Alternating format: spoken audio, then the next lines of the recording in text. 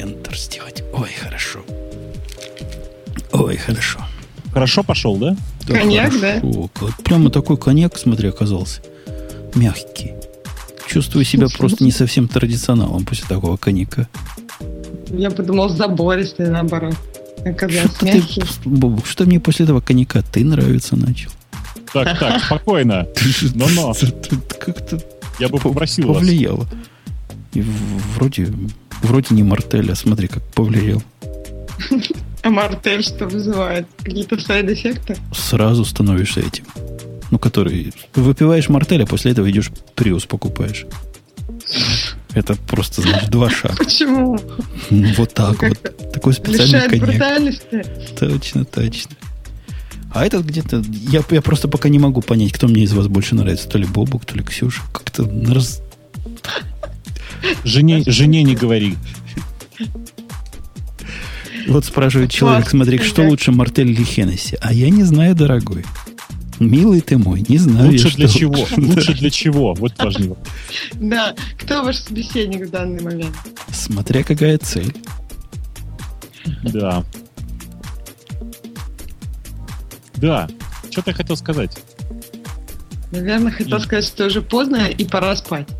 Ну, это само собой. Это само собой. Я уже прям по твоему голосу слышу, ты прямо намекаешь всем, так сказать, своим организмом. Я только что не зеваю уже. Я нажимаю педаль. Когда хочу. Ну, не педаль. Ну, ты осторожней. Вот подкаст за рулем, это знаешь, это такое дело. Нет, подкаст за рулем, это только у тебя было, я помню. Когда ты ускорялся, становился хуже и хуже. Но он начинался за рулем все-таки, а потом в конце концов остановился в какой-то момент. А у нас, видишь, слушатели понимают, почему мартель к этому приходит. Потому что мягкий. Да. Точно. Мы же понимаем. Да. У меня тут, кстати, скоро о гейских штуках. Я тут бассейн купил. Чего? В гейских штуках? Почему бассейн? Это гейские штуки. Ксюшенька, представь себе Бобука или меня, который лезет в бассейн. Это зрелище только нетрадиционалам приятно будет. Ну, я не знаю, это же хорошо. То есть в бассейн лез не для того, чтобы остальным был приятен вид, а чтобы себе хорошо было, полезно для здоровья. Такая, ты не представляешь, какая-то здоровая хрень, Бобук. Представь себе 15 этих футов. То есть это, по-вашему, как это, по-нашему, это 3 метра, да? Диаметр 3 метра, это бочка. А высота у нее 48 дюймов. 48 дюймов, это где-то 1,20 м, по-моему. Так. И вот эту штуку, в нее наливается вода. Причем она не надувная, но такое, знаешь, солидное. Ага. И в этой воде, говорят, можно прям плавать, нырять и радоваться. Ставишь у себя на фазенде. Красота? Кошмар. Ну, Маленькая, надо большой бассейн, олимпийский. Ну, вообще 3 метра я, может, и не проплыву, открою. Да ладно, если вытянешься, то будешь почти уже. Я давно не плавал, просто не знаю даже, проплыву. И я реку Дон, помню, переплывал. Но там был, конечно, фактор, там корабль шел, надо было быстро переплыть. Ну, можешь пустить себе кораблик. Тогда быстро поплыву. Да, тоже будет резон какой-то. Доплыть быстрее кораблика. Не, с крыши нельзя на него, наверное, прыгнуть. Потому что... Почему? 1,20 м как-то можно головой об землю стукнуться, я думаю. Там можно выгнуться как надо все-таки.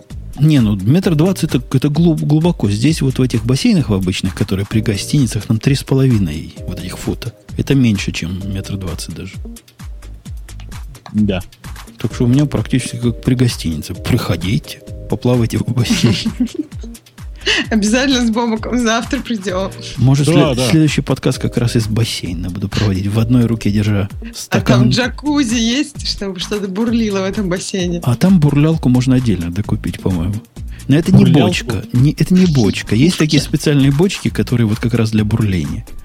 А сюда какая-то есть приблуда. Засовываешь, и она там тебе бурлит. Но по умолчанию, по-моему, она не входит в комплект.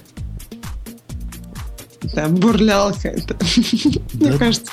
Плавающий микрофон предлагают, да. 1,20 м, это ж не сядешь, да, даже? Почему 1,20 м не сядешь? Но если сядешь, я не знаю, как Бобок, если я сяду, то дышать не смогу. Почему? Ну, можно же как-то там держаться и стульчик туда поставить. Скамеечку специальную. Это совсем как-то по-пенсионерски. Стульчик в бассейн, это, мне кажется, вообще как-то очень странно. То есть это не по-пенсионерски, это уже куда-то. Ты опять против геев что-то имеешь? Нет. Почему геи? Мне кажется, у геев ты как-то сексуально сегодня озабочена, Ксюша. Что они тебе дались? Какая тебе разница? Ну, пусть они занимаются, чем хотят. Да. У меня сегодня геи рождения. Да, не дают тебе покоя, не? Прямо как Гуглу не дают покоя, так и тебе. Нет, я толерантно отношусь. Я считаю, что это выбор каждого, и мне кажется, это прекрасно, когда... Так, спокойно, никакой пропаганды в нашем эфире. Ты что? То есть не надо ругать, да? Конечно. Все остальное же пропаганда. Ну давай, вы можете Женю поругать, а я скажу, что это нормально. И тогда не будет пропаганды, будет просто высказывание. Вообще обсуждать нельзя, ты что? Обсуждать нельзя? Ну подожди, Бобок, нам же с тобой... Почему Google не закрыли? Нам же с тобой как этим... Какие мы с тобой мужики? Как они называются, такие, как мы мужики? Ну, серьезным мужикам. Как серьезным мужикам. Идея лесбиянок, она же вполне близка, правильно? Ну, конечно, что там, господи, это же очевидно. Более чем. Конечно. Так что все в порядке. Да. Что я хотел сказать? Пока Ксюши с нами нет, можно сказать, что... Мне кажется, что вот это вот Маринкина по-гейски, мне кажется, это наш внутренний, так сказать, мем, если можно так выразиться. Потому что мы так мастерски начали его употреблять во все, так сказать, возможные моменты. Во все места засовывать? Да. Да. Смотри, Маруся нам привнесла. Да, Марусечка. Кстати, как Марусечка? Ты ее давно не видел? Не слышал? Ничего. Я вообще никогда не видел, честно тебе скажу. Ты с ней там танцевал. Да, было дело. Но вот я, кстати, с тех пор ее и не видел. Не знаю, как она там. У нее же личная жизнь. А это такая штука, знаешь. От этого дети начинаются, всякие разные другие проблемы. Ну, там пока не до детей вроде бы. Там молодой человек такой, довольно молодой. Вот. Что, еще дети не получаются у таких? Нет, получаться-то, наверное, получаются, но просто, может быть, как бы Марусечка еще не очень решилась. То есть она окрутила молодого, да? Да, охмурила молодого. Вот смотри, до чего радио Ти доводит. Можно и молодого найти, лет на 20 моложе себе. Красавца. Нет, ну, лет на 20 это как? Это отрицательного возраста, да? В садик только в ясли пошел, а тут его Марусенька, оп, иди сюда, дорогой. Окей. Вот это радио Ти доводит, да. Да, что-то ее действительно не видно ни в твиттерах, ни в интернетах. Надо ее заманить куда-нибудь, мне кажется, в смысле, в твиттеры и интернеты. Или как-нибудь вообще устроить, знаешь, вот этот женский бой. Всех своих ведущих собрать. Жень, мне кажется, все наоборот. Мне кажется, нужно собрать Аляпку, Лавале, Марусечку и Ксюшу и сделать один выпуск, где только девочки. А кому вести поручим? Ксюша как текущая. Конечно. Да, Ксюша, да, конечно. Она их будет строить. Я буду за Умпутуна. Да, я буду говорить, что я босс. Ты готова? Да. Не, слушайте, тут принципиально, знаете что? Я, кстати, на полном серьезе это предлагаю сделать. Только тут важно, чтобы мы с Умпутуном были в эфире, но только молчали. Ну, в смысле, даже можно микрофон не включать, чтобы мы просто там, чтобы весь звук шел через Женю, просто чтобы все как положено. А как же мы ржать будем? А мы будем ржать. Ты кнопку нажмешь, и мы ржать будем. Тогда ладно. А над чем ржать? Мы будем серьезно. Слушай, Женя, ты гений. Нужно поднять 2 канала. Один без нас, другой с нами. Ну, в другом вы будете просто ржать, да? В другом, да, будет микс такой, то есть туда шовинисты только пойдут, а настоящие, нормальные пойдут вас напрямую слушать. Я боюсь, все пойдут. Без извительных комментариев от Бобука. Без ржи от Умпутуна. Слушай, нет, Жень, на самом деле все по-другому. Вот мы с тобой, вот тут-то как раз мы должны развернуться. Мы не будем поднимать звук у себя. Я думаю, что мы видео поднимем. Да, мы поднимем видео, а звук будет идти только от девочек. То есть пусть по лицам понимают, что мы об этом думаем. Знаешь, такой крупный фейспалм, так сказать, во все лицо. Нет, я тогда не согласна. Ну что это такое? Да, я тоже буду смотреть и ржать на ваши лица. И весь эфир просто... Я на полном серьезе на тему того, что надо просто из интереса взять и действительно сделать чисто женский выпуск. По-моему, это надо прикольно. Гиковский обязательно. Мы расскажем, как и что. Это будет смешно. Вот так будет точно смешно. Ну, например, так. Ну, издевательство какое-то. А ляпка уже даже от телефонов отошла в ее в гиковские выпуски. Куда отошла? Почему она отошла? А что, на телефончике еще описывает? Подожди, а чем она сейчас занимается? Я не знаю просто. У нее дети. Нет. Зачем ей телефончики? И что? Это как-то одно другому не мешает. Да ладно. Ну, да, вроде. Нет, я насколько понимаю, что она описывает, потому что я даже помню, кто-то мне рассказывал, что на презентации с ней встречался в Питере какого-то нового телефона. С той самой ведущей, первой ведущей радио Ти. Это вообще вот, это уже не пропить такое же, понимаешь? Ксюша, вот что бы ты уже ни делала, как бы часто ты ни приходила, ты не будешь никогда первой у нас, Бобук. Но я зато уже почти год выдерживаю этот жесткий прессинг. Да ладно, ну что ты, какой жесткий прессинг? Мы, в общем, довольно мягкие по отношению к тебе. Ты чего? Надо быть жестче? Не надо. Меня все устраивает. Даже если вам нужно пить мартель каждый раз, меня все устраивает. Для того, чтобы быть мягкими? Нет, я-то трезвенник, ты что? Я сегодня водичку вообще пил.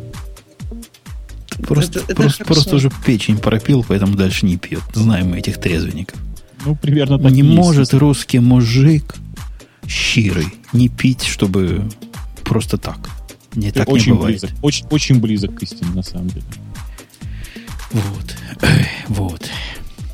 А я бегать начал. Че, от кого? В подвале.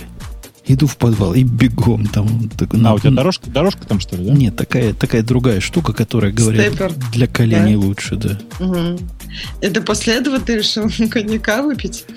А что, коньяк разве с калориями, что ли?